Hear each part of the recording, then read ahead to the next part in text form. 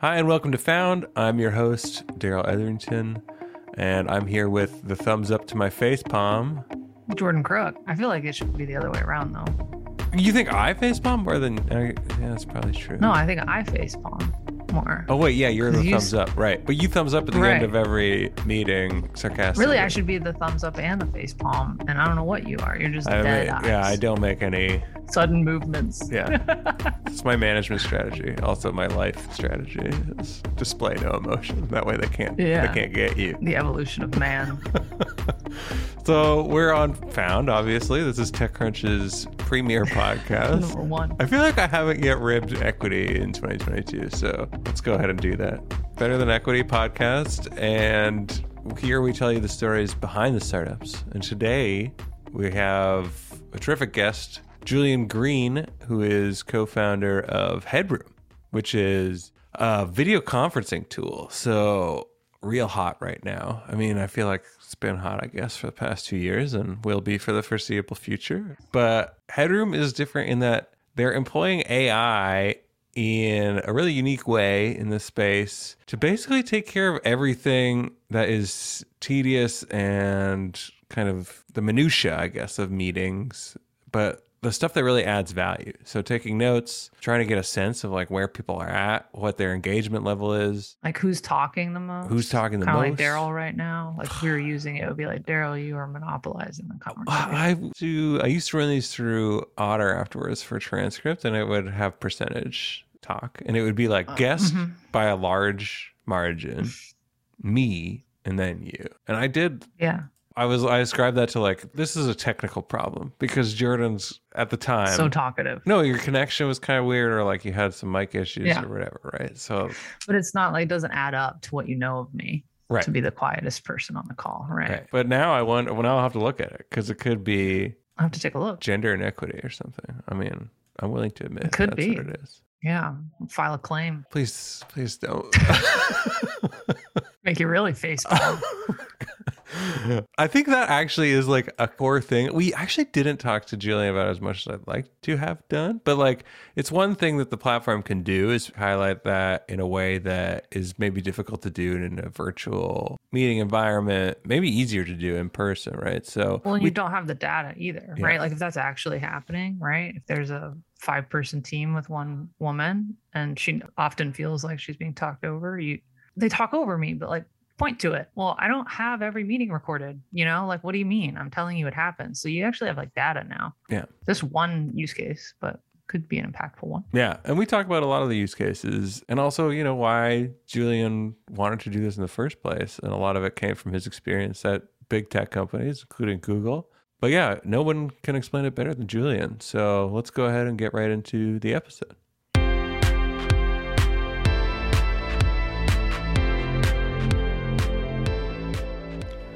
Hi, Julian. Thanks for joining us. Hey, Daryl. How's it going? Great. It's going great. We're doing this meeting on Zoom, but maybe you should tell me whether we should be doing it on Headroom, which is the company that you co-founded. Well, I'm glad you asked, Daryl. It is the future. I'd love to show you to the light. Great. We're eager to be convinced. I would love for you to give our listeners an explanation of what Headroom is, just a very high level overview, and then maybe a bit of background about yourself as well. Sure. Headroom is really about fewer, better meetings. And I think we've all sat in meetings wishing we were somewhere else. And yes. We want to... Jordan can attest. She's seen me glaze over. Yeah. And it's strange because meetings should be fun, right? We're meeting with interesting people. Sometimes some meetings. So not... Should they be fun? Ideally, I think so. I agree. Continue, Julian. As a like B plot goal, I guess. But okay, let's keep going. All right, let me say some meetings should be fun, but there's lots of different type of meetings. But some of the best moments you have meeting with cool people about cool stuff and learning and having maybe even creative conversations. I think meetings can be great, but most often they are not, and that is a problem because we all spend all of our lives in meetings, particularly now. We're stuck in our homes, and the way to reach out to people is to have a meeting with them. And so, you have these days filled with meetings that don't allow you to do any other kind of work, and yet you don't have a lot to show for it. Right. At the end of the day, I'm not the best note taker in the world. And so, occasionally I have some chicken scratch to show, that I did do something with my day at work. But it's this funny conundrum. So what Headroom is trying to do is two things. We're trying to make meetings themselves better in the meeting and try and allow people to communicate in a more human way and take all the work out of the meetings. And then after the meeting, we're trying to make that meeting information useful. Right. So that's really our approach, and I can talk about how we're throwing some technology at that problem. Well, yeah, I mean, those are all admirable goals, and I think ones that basically anybody who has to do meetings would recognize as useful, right? Like based on their own personal experience. I'm the same as you. Like, I'm not really a note taker. And I also hate the thing of like, it feels bad to designate like a steno or something, but like somebody should, because I'm not going to. So one of the ugly truths is that there are very few people who actually take good notes. Right. And unfortunately, the people who are best sort of get tasked with it, and then that's all they can do. They can't really participate. They can't be in the meetings because when you're doing this, people talk at 120 words a minute, and the number of people who can type 120 words a minute is vanishingly small. Yeah. Maybe 60, maybe 80, unless you're a professional, stenographer. Right. And then it's rare to have one of those on your meeting. There's not one in each. Exactly. The number of professional stenographers is not broadly distributed. So, the question is, do you want to take verbatim transcripts? And that can be useful. Often you want to take the most interesting bits of the meeting and sort of note that down, what actions you need to take and what decisions have been made and so your observations. But humans are dreadful at multitasking. So if I'm trying to communicate with you, if I'm also trying to communicate with myself through transcript on notes, I'm essentially not communicating with you. It reminds me though of, I think it's like every single meeting that we're in, Jordan. Like Slack is the obvious example, right? Like people are in Slack and you're like, oh, this is great. I can do both these things at once. But then it's like, what were your thoughts on that, Jordan? And it's like, yes, I agree. Right? Like you clearly have no I'm pretty idea. Bad about it too. Everybody thinks they're great at it. That's the weird thing about it. I always default to yes, and I'm not like the decision maker at TechCrunch, but I do make decisions. And when I'm caught fading, yes is the answer I land on. And hopefully it wasn't a terrible idea. It's like, I think that's great. Let's do it, I mean, we shouldn't feel bad about multitasking because most of the time we're not super engaged in meetings. People sort of feel bad about it. I think the solution is to make the meetings better and make it you really wanting to be there rather than feeling bad about doing something else when you're in a meeting.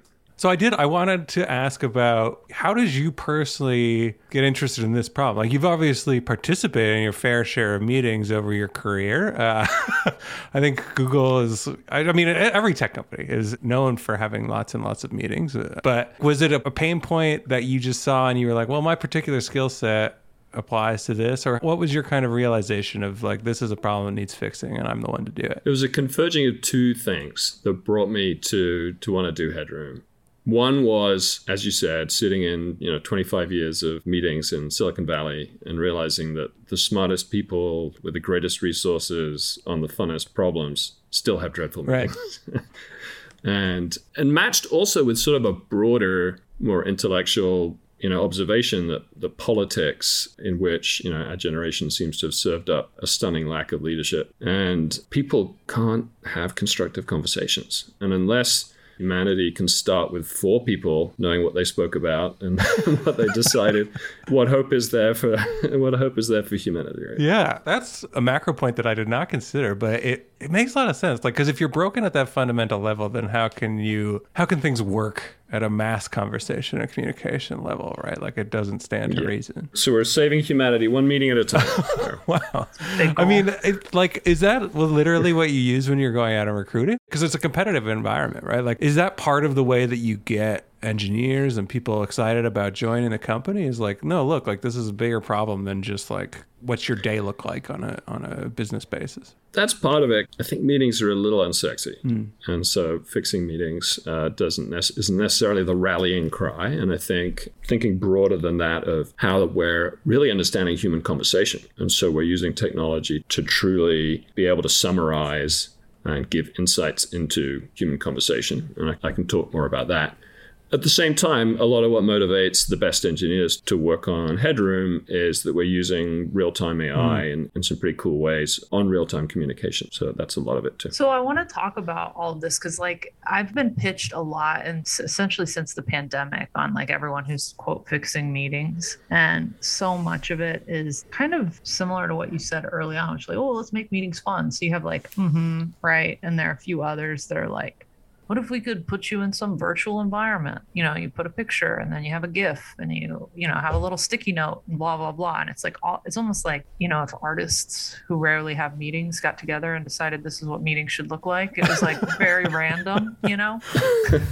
So it's interesting to go the like I'm wearing a tie route. I'm sure you're not wearing a tie right now, but like comparatively to what I've been pitched, you feel very much like you're wearing a tie. Like this is actually a real problem and I'm going to go solve it with AI. How does real-time natural language conversation processing happen across every industry? Or like, how did you decide to roll it out, right? Because what's important to us or how we make it, and it's not even just industry-based, right? It's like team-based. Like how Daryl and I and a group of 5 other tech crunchers come to a decision is different from the next media organization and the next media organization and what that sounds like and the terms that we use and the lingo we have and the jargon. Like it seems so hard to scale that out and learn that and understand what is the highlight of this 40-minute meeting. Right. The domain seems so broad is what I think. That's what I'm trying to say. With many words. So I mean, every meeting's different, right? The interesting thing is the experts on what's being discussed in that meeting are in the meeting. And that's the crazy thing, right. You know, sort of the domain experts in there. And the insight is that they actually label the data in real time by their reactions in the meeting. And so if you use what we're using, which is you use multimodal AI, use the different signals. So one fun example is, if you see 2 people crying, are they at a wedding or are they at a funeral? Yeah. You need more context. And if someone says, yes, I'd really like to work the weekend, are they for real? So you need to look at the transcribed language and you need to understand that. And there's been a lot of innovation with GPT and transformers in understanding general language. You need to be able to look at people in meetings and see if they're excited, if they're engaged, if they're less, engaged. This is a visual joke for an audio medium. We do this all the time. We're constantly like hand gesturing to each other. If someone's looking out the window or has left the frame or is playing on their phone, and so the language and the vision and then the audio and their intonation, the pitch of their voice, and on the video their eye gaze and their body language. So you put all these together and you start to have an understanding of human conversation. And what we've done is we take all the best technology to do that, and then we've labeled a bunch of meetings for what are the most interesting moments. So if you take notes, the other thing is, in the meeting in Headroom, you're taking notes at the same time, and you can do it in a couple of ways. You can click on some transcribed text and just make that a note. Like highlight. So if Daryl or Jordan, delivered a beautiful paragraph, a pearl of wisdom, I can just, click on that and make that a note, or I can, make notes myself. And so every time you do that, you're essentially voting that moment in the meeting is interesting. And so all these different signals go together and allow you to, in the most easy way to understand, take a 1-hour meeting and choose the 5 minutes of the most interesting moments of that meeting. It's like a Sports Center highlight reel. Yeah, it's NFL red zone for meetings. Yeah. That is exactly what I want. Because immediately afterwards, you're like, I don't even remember what just happened, let alone highlights. Like I don't remember the thing at all. So there's no chance that I'm going to pull the highlights out of it. Encouraging. Someone who's in so many meetings with you. Jordan, don't tell my boss you. The forgetting curve on meetings is insane. So we've done some research on this, and even just 2 days after a meeting, people basically remember nothing. Yeah. So if you go back and say, what was the company that Daryl mentioned, or who was the person who I should talk to about that? And so what we've built is a sort of a Google for meeting information, is where you can go back and you have total recall. If it was said in the meeting, you can find it. You can go to that moment of the video. And there's a lot of solutions out there. And, you talked about everyone saying they're fixing meetings. We're obviously biased. We feel that we've taken a very complete approach to this. And so there are some people who, you said, is they're doing cool things with video filters, so you can sort of make it more fun to look at things on video conferencing. There are some people who are doing transcription. Right. There are some people who are doing, gesture recognition in meetings to try and add some nonverbal communication in. There are people who are taking the video of your meeting and transcribing it and making it, editable and shareable. we're doing all of that. That is, to me, the thing, because we used Otter previously because like it's a reporter's best friend in a lot of ways, right? And then they introduced their integration with Zoom, and I think we tried that a bit for meetings. But it is isolation. You're right. Like all of these elements are like either too complex for people to just all bring together and remember, turn on this thing or whatever. It's a lot, especially cross-organization or between organizations, to keep track of. And then it's also just like insufficient. Like it's not giving you like, okay, well, it's giving me the whole thing, but really that's just, it makes it marginally more searchable than say like video, but like it's still not telling me what was the most important thing or what did I actually want to remember. So we're getting to the point in the podcast, I think we're going to need a sound effect for it, where I, with 10 minutes worth of information, start brainstorming on something that you know. Oh, this is when you do your product. Have spent your life's work on. Suggestions. Yeah, totally. Let's do it. So like proactive information delivery, right? Like how many meetings have action items at the end? Like, Daryl, by Tuesday, can you get this? And I'll do this by Thursday, and we'll meet back again on Monday. That's something that you guys could do, right? And be like, hey, Daryl, Tuesday's tomorrow, and you said you would do this. And it's here in a transcript and based on evidence. Exactly. Right. That is not yet in the product. That is absolutely something that we're hoping to add. And if you think about some of the previous attempts, it's been more like Alexa or Siri. You've been invoking an assistant. Remind me to. Yeah, well, there was Eva, right? And Voicea. And so it was like, hey, Eva, Enterprise Voice Assistant, I have an action item. Then the assistant could help you take it. But the language technology is now so good that if you say, we should do this, I'd like to meet you next week, I have an action item, you don't need to invoke an assistant. Right. And I think probably most useful is to suggest an action item rather than saying, we're going to get it right every time and we absolutely know, what you want. We say, hey, was this an action item? And then you just click it and say yes. And so that's the plan. Yeah. And then, your tool will get better over time because you're like, what action items look like? This reminds me so much of this is an anecdote from when I just started out in my career. I was a desktop publisher actually for a very small consulting firm. This is a long time ago, but the managing director of that once called me in and he was like, Daryl, you're a smart guy. What I need you to do is program an Excel sheet so that it can take recordings of our meetings and then do a transcription of that and then output the point of the meeting or the point of the person's comment in another cell. And I was like, how do you expect me to do this?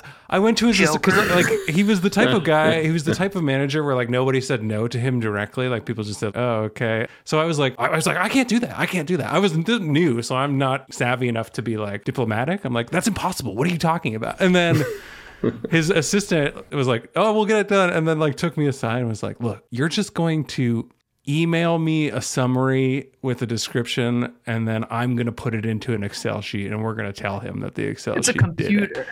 It's a computer. It's a computer made of two human brains. My point is, at the time, it was totally absurd to imagine that anything could do that. I was like, I think that there are people working on their PhDs and stuff like this now, but it's not a thing that anybody can do, especially not in consumer grade technology. Timing is everything. Yes, yeah. And I think when I was using machine learning at Google for the computer vision and the AR we were working on, and then at Google X to solve all these crazy deep tech science problems we were trying to get machine learning to help us solve, what I realized is that the computer vision and the natural language technology is now right at the right moment to try and solve human conversation. And meetings are a great place to start because they're valuable interactions. There's enough value there for people to pay you to solve the problem. They're relatively structured. Hopefully you're not just shooting the breeze. We literally are. Room would be lost at TechCrunch. I'm telling you. Who has the agenda for this we one? We must have the worst meetings. Yeah, we are terrible at it.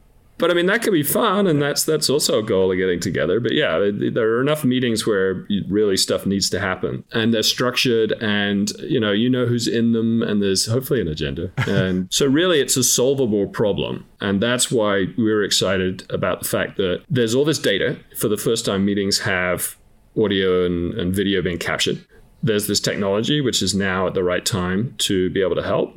And if the new crazy reality of remote and hybrid working is going to stick around, we need something better to make it worthwhile. Yeah. And I imagine it is, because like some people argue like, will there be a reaction that is like aggressive the other way, or like people are just, okay, I don't want to have anything to do with remote meetings anymore at all because it was so long. But like, Jordan, I need a sound effect for the time in the podcast where I reference when I worked at Shopify, but that's this time. Can we just use that? Yeah. Boom, boom. But when I did Canada. when I did that, like the pandemic was not a twinkle in anyone's eye, right? It didn't exist, but we did the hybrid all the time. Every meeting was hybrid. You went into a conference room, there was a huge video screen, and a bunch of people from Montreal or Ottawa or whatever joined via the video screen, right? So I have to imagine that it's now just entrenched in the norm and de facto and not going anywhere. I think the beautiful thing about the whole future work debate is nobody has any idea. Yeah, that's true.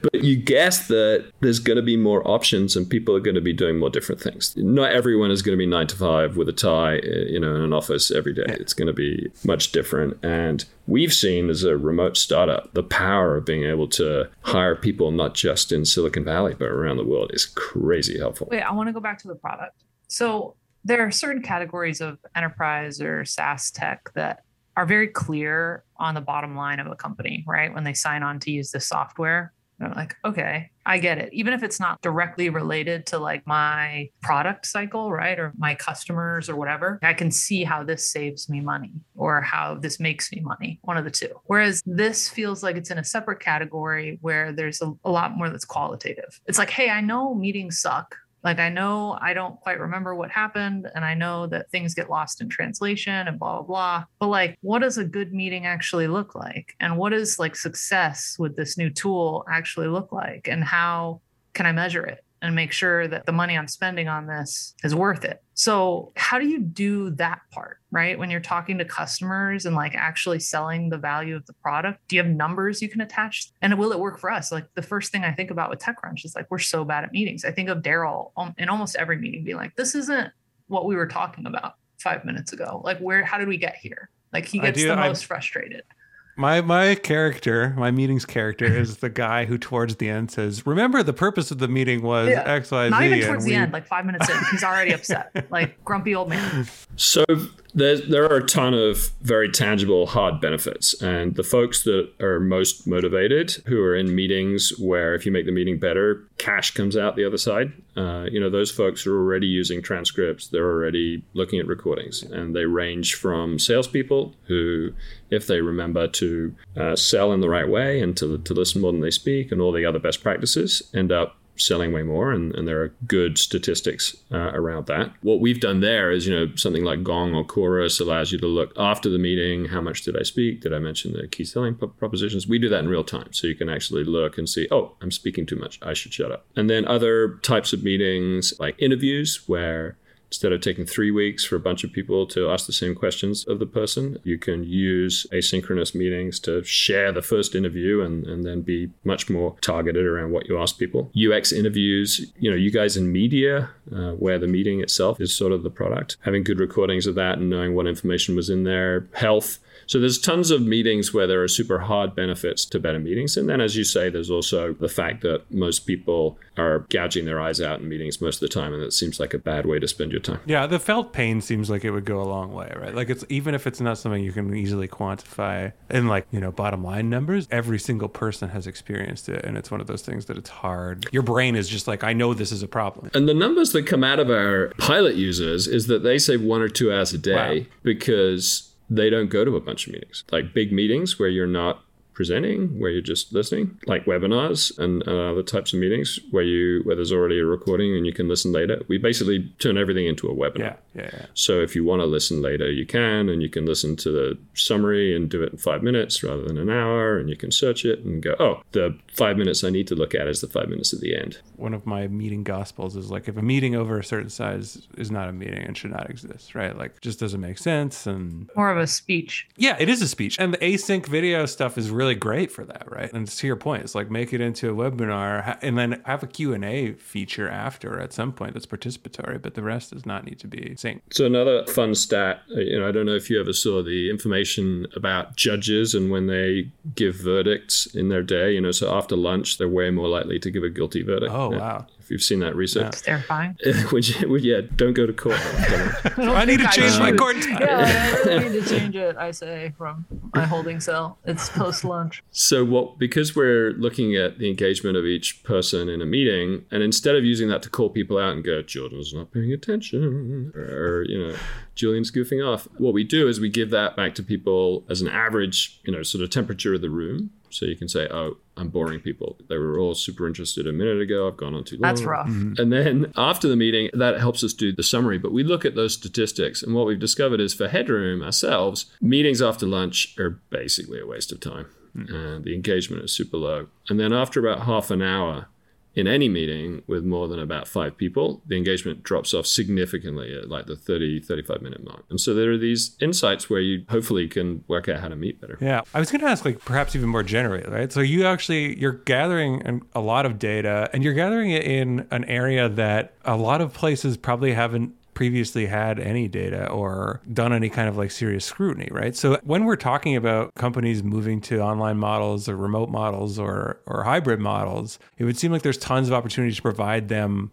a big piece of the puzzle analytics side that this is how your business is working now. And is that something you've explored or is that something that you've talked about with customers? A lot of bigger companies have wondered, how can I instrument my business and run it top down more efficiently? We have a slightly different philosophical approach, which is that we don't want this to be Big Brother.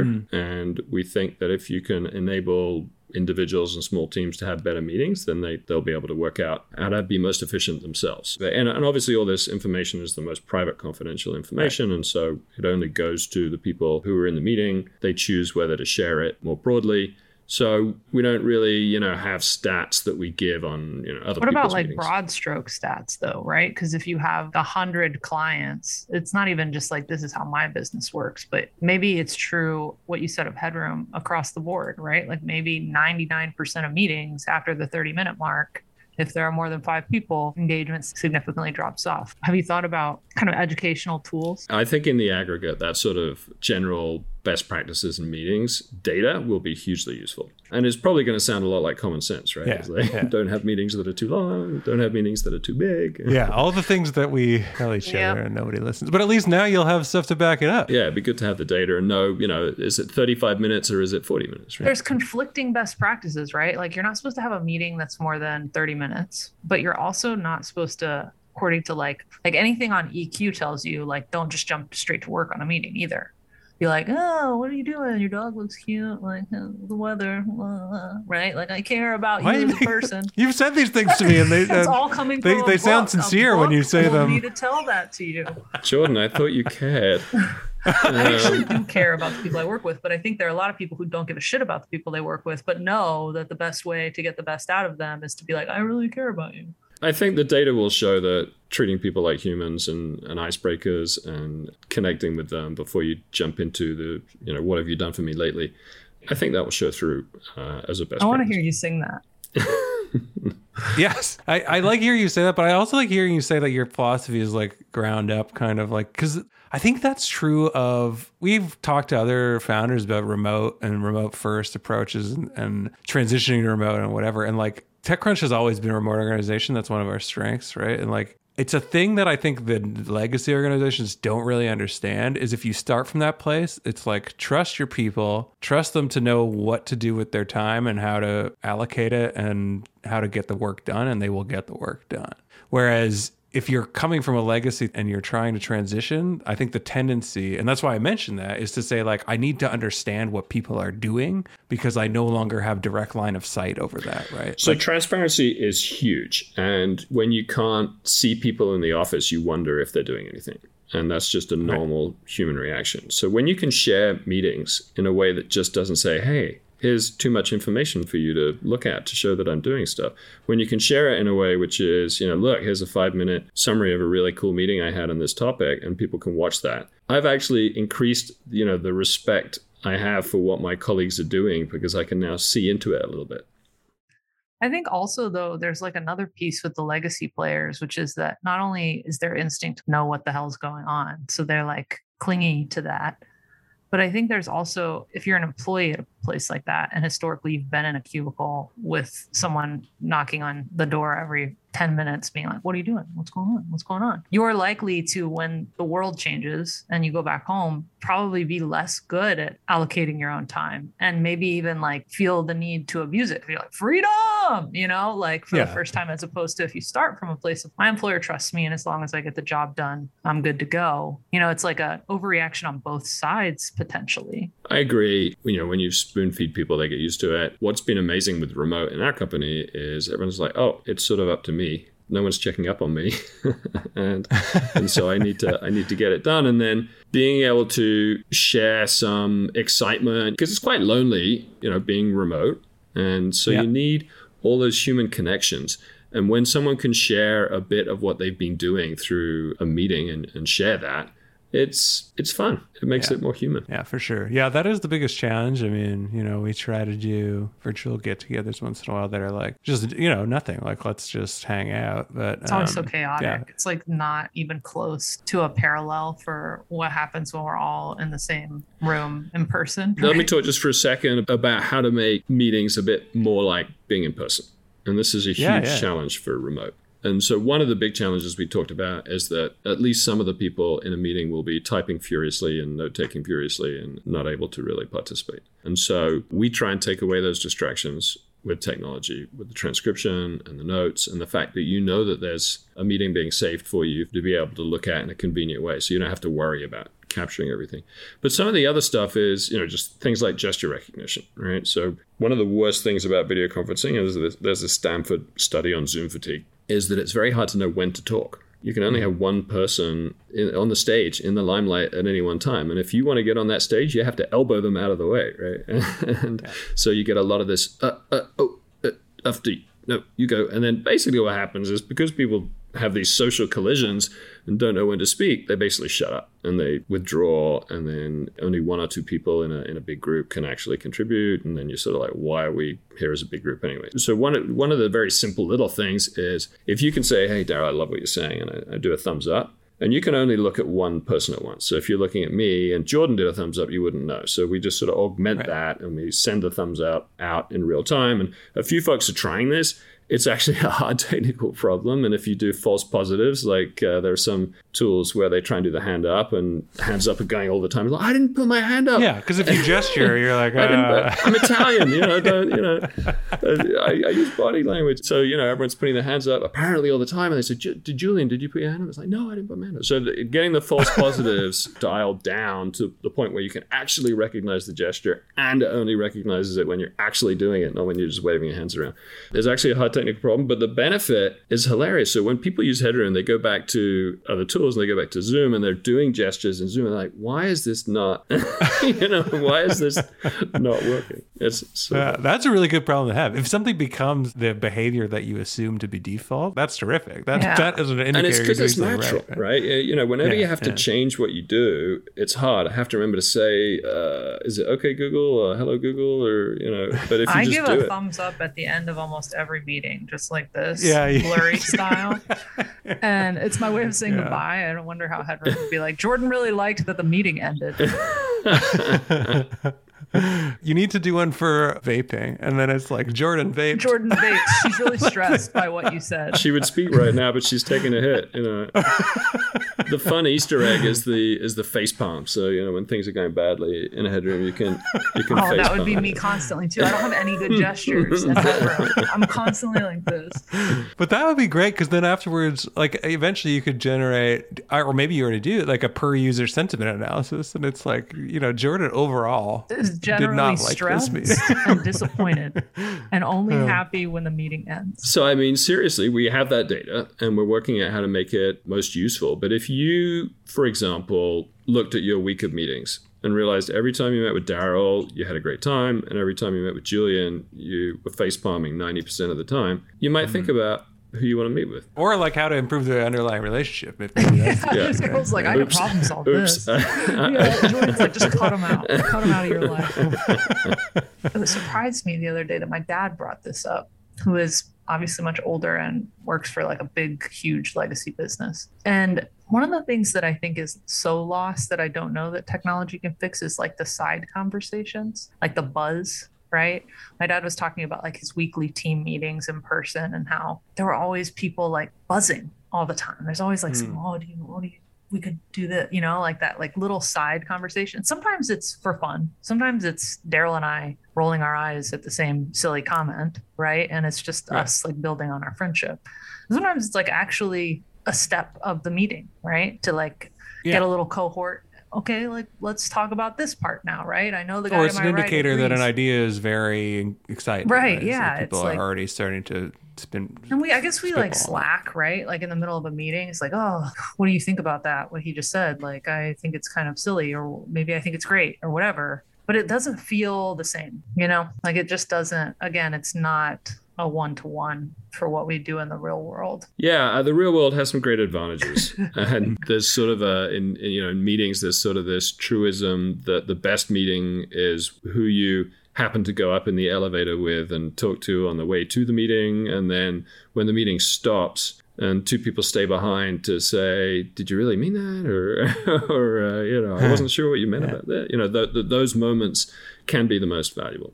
I think that's sort of a real world versus virtual, problem to solve. I do think, hopefully, if you enable people to sort of be on any device and sort of meet, from anywhere, then maybe you can capture some of that, with breakout rooms and side chats, as you mentioned, and sort of enable that. But it is a problem because some of it is being right there with someone. We believe some of that is the nonverbal communication, right? So the buzz, you talk about the buzz, right? In a room, you can tell when people are leaning in and are interested and engaged. They're sort of moving in the, when you nod your head, they nod your head. There's some mirroring going on. There's a bunch of stuff that happens when you get people who are able to perceive each other in a conversation when they're not staring down, the tubes of the internet at each other, and they can only see this two-dimensional representation of each other. And so with gestures and other capturing nonverbal communication and augmenting it, we're trying to give people the feeling of, are people leaning in or are people, lying down and not interested? So there's some of that you can do, but having the virtual elevator on the way to the virtual meeting, we'll have to work on that. Well, that kind of is the next question I have, was because, there's a lot of, especially Facebook, obviously, or Meta now, but like they're very interested in the virtual meeting rooms and virtual meetings. And I think they would argue that a lot of this stuff is solved by doing that and by encountering people in those spaces, right? But like just getting sick in your kitchen as you meet with the team in VR. Is this the part of the podcast where you play the metaverse sound? Yeah. Yes, the metaverse theme song. So here's the deal. We think we are closer to the metaverse than anyone. Let me take that back. I think meetings are basically a 2D representation of the metaverse, right? So you look into my world with the webcam, and then you can see my reactions and I can see your reactions. So it's this two-way screen and sensor.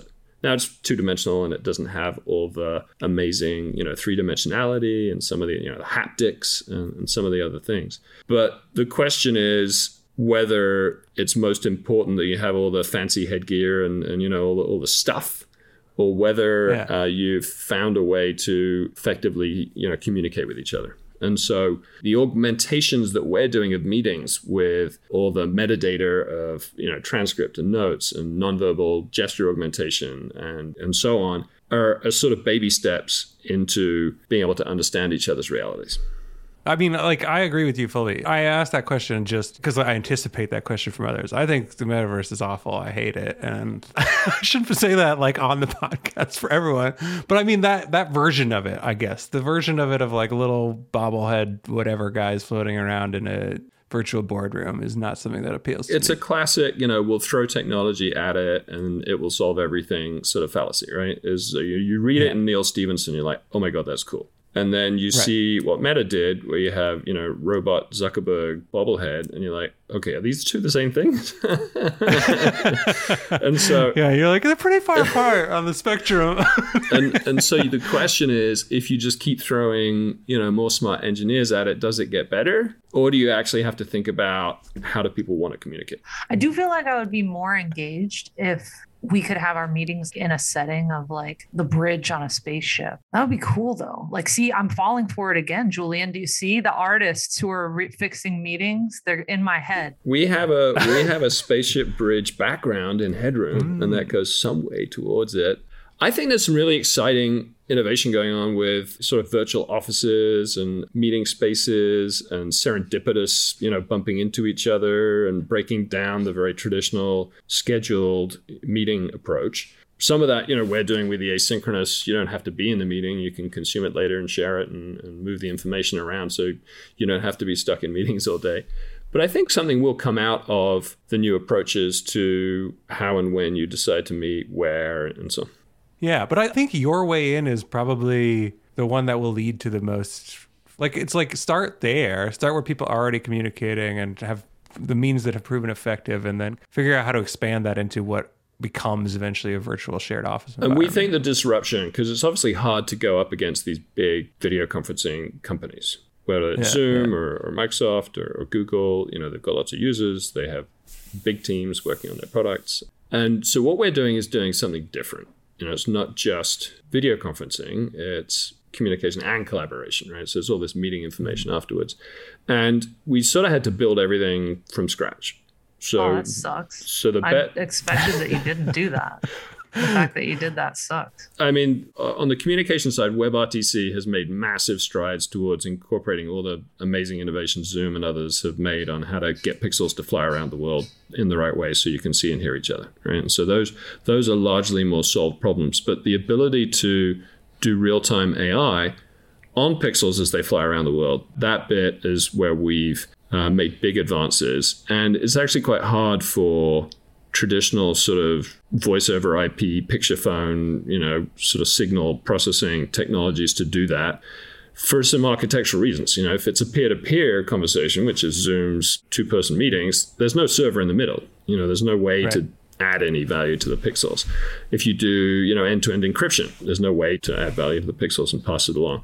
So you need this sort of media server in the middle, this SFU and low latency real-time AI technology to be able to do it and then build a proper security model around it so that it works for people's privacy and confidentiality. So, we can now basically run any neural net in real time on real-time communication. And so that's exciting for all the different features that people are going to want. All right. But to be clear, you didn't build from scratch video conferencing software. That was the place where there was WebRTC we could leverage. That you could lean on. Okay. Exactly. Yeah. Because that would be a sucky place to start, right? Like, that's a lot to do. Yeah, we're not masochists. That's a lot to do. So all the AI we've had to build and the ability to run it over the top of the WebRTC data channels. But the WebRTC was something we could take a great open source implementation of, and it's been, that community is amazing. So it's been good. Yeah. And the latter sounds like a great moat, like the thing that you've actually built. On the product side though, do you know when a meeting's going off topic too?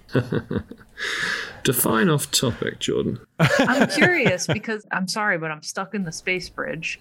And like, what if there was like an incoming missile when someone went off topic? That's a cool blend of the AI being like, are you guys staying on track? And like, I mean, we can definitely tell when people are engaged and excited about an incoming missile and less excited about whatever it was they were talking about that got interrupted by the missile. And that's how the highlights work, right? There are moments when nothing's being said, but people are going crazy, and that tends to end up in the highlights. I wish we were using Headroom because you could just take the notes and the highlights and they could be your product roadmap, Julian, like all of Jordan's suggestions. I like it. I like it. The Excel spreadsheet with the... I wanted to ask, we don't have too much time left, but I did want to get into a bit of kind of like your personal journey, because you were a founder, right? Like you founded Jetpack and that's how you got to Google, and then a good stint at Google, and then back to being a founder again. So what was it? Why did you want to go back to the entrepreneurial life, I guess? So this is my 5th startup, and wow, I love startups. It is a ridiculous opportunity to try and do something very hard, get a group of people, all of whom you pick to work with you, and try and assemble a crack team and do a ridiculously hard problem. And I don't know too many opportunities to do that in the world. It's crazy fun. I was at Google after they bought my 4th startup, Jetpack, for longer than I thought. Google's an amazing place, and they let me do some ridiculously fun stuff. I got to work Google X on a variety of moonshots, trying to solve crazy problems. The imposter syndrome was off the charts. I think my first day at Google X, I was asked to go and have lunch with a Nobel Prize winning physicist and see if his technology was any good. And I said, how am I going to know? And so, lots of fun problems. But the reason I decided to dive back into startups was both this particular opportunity, the coming together of, oh my goodness, meetings are still terrible. The technology is there, the data is there, we need to do this. And then also just the attraction of going back to startups where you have a small team. When you need to make a decision, you basically ask yourself, do we want to do this? And the answer is yes. And that's the decision-making process. I like that. Yeah, I mean, yes, that has a lot to recommend. I think, but do you miss the Nobel laureate sniff tests, or do you get to do any of those? I mean, it was like going back to university. It was amazing. I was learning so much stuff, and being part of projects that are attempting to save the world was incredibly inspirational. Has it changed any kind of your like fundamental approach to founder? Like, do you feel like you're very different in your approach as a founder than you were at Jetpack or at Houzz? Or I was taught by Google X and the moonshots we were trying there to think bigger, and so it's as much work to try something big and hard as it is to do something small and less hard, and so you might as well reach for the stars. Yeah, well, you're definitely reaching, and I hope you get there, because honestly, I want everything that is on offer from Headroom, and more, and more. We demand more of you. Get back to work.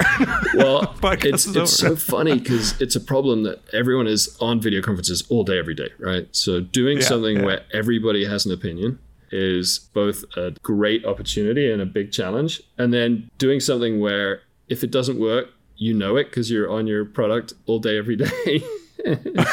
Super chastening, right? So you have to get it right. So we feel like we have a great privilege and a great challenge. Thanks very much for joining us. That brings us to time, but it was great chatting with you. And I think, we figured out some stuff we have to work on at TechCrunch, and maybe we should give Headroom a try to solve that. Jordan. How many how many doll hairs is it? It's currently 0 doll hairs. Oh, all right. That's what we like to hear. What about dollars, though? Is it also $0? And $0. It's completely free. Well, what we think we'll do eventually is charge for storing meetings, but we want to try and keep the video fully featured video conferencing bit free, because I think communication wants to be free.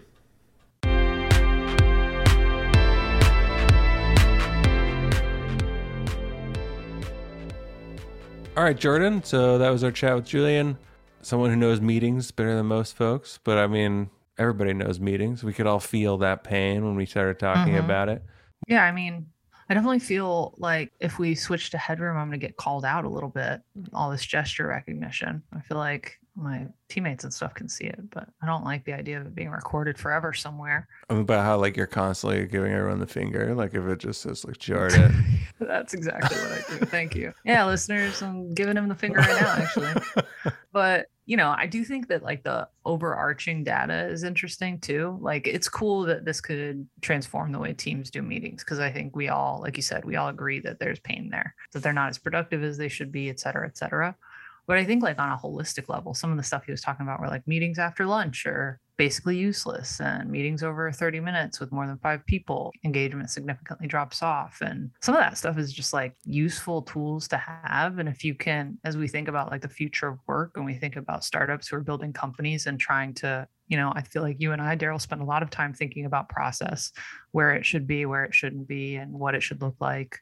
As startups do that, this seems like a useful framework to start with, right? Yeah. Meetings are like the skeleton of a business in a lot of ways. So if you can nail that, you're starting with one foot forward, right? Yeah, for sure. And I think like one of the things we didn't talk too much about, but that people, depending on their industry, will probably like be, yelling silently at their computers. But like sales teams use a lot of software that does a lot of these things already. When you're doing sales meetings, a lot of what you want to do is track what happened, take detailed notes, be aware of when things seem to pique someone's interest or convert them or whatever, right? So like there's a lot of impetus to like want to do that there and a lot of motivation to have those kind of tools there, but I don't think it's been something that a lot of other folks have focused on or been interested in, right? But now because we're in remote, people definitely are. And yeah, they're looking for anything that can help them kind of like form more useful practices around meetings,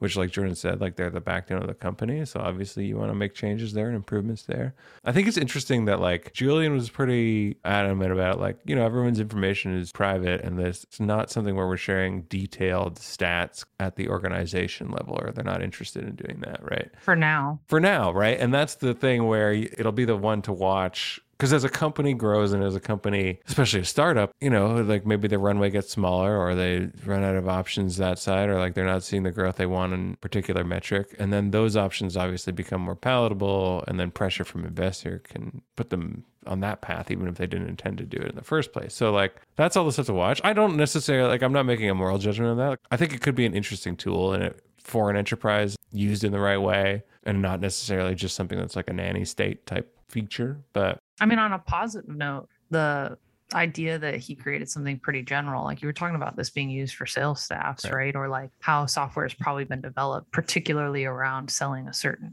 thing, right? Selling X, we can give you really good notes and details on this. It's like pretty general AI that is measuring things that could be used in 1 million different organizations across 1 million different teams. So that's a pretty, phenomenal feat. And it'll be interesting to watch this company as it grows. Yeah. What they do. Yeah, because a lot of what we talked about was how the reinforcement learning works and like how the software is getting better as it's like building its database of, what is a behavior that indicates a positive reaction on a virtual meeting or whatever, right? And I think that is a net new kind of like database of information that, to your point, will have like tremendous value. I think there's stuff that it will end up being valuable for that we don't just understand or have knowledge of yet, because we're still in the very early stages of like what is a remote company and like what's a remote workforce working well look like, right? Yeah. Definitely. I agree. Well, we'll see. AI, anything could happen. Found is hosted by myself, TechCrunch news editor Daryl Etherington, and TechCrunch managing editor Jordan Crook. We are produced by Yashad Kulkarni and edited and produced by Maggie Stamets. TechCrunch's audio products are managed by Henry Pickavet. You can find us on Apple Podcasts, Spotify, or wherever you get your podcasts, and on Twitter at twitter.com/found. You can also email us at found@techcrunch.com. And you can call us at 510-936-1618 and leave us a voicemail. Also, we'd love if you could spare a few minutes to fill out our listener survey at bit.ly/found listener survey. Thanks for listening, and we'll be back next week.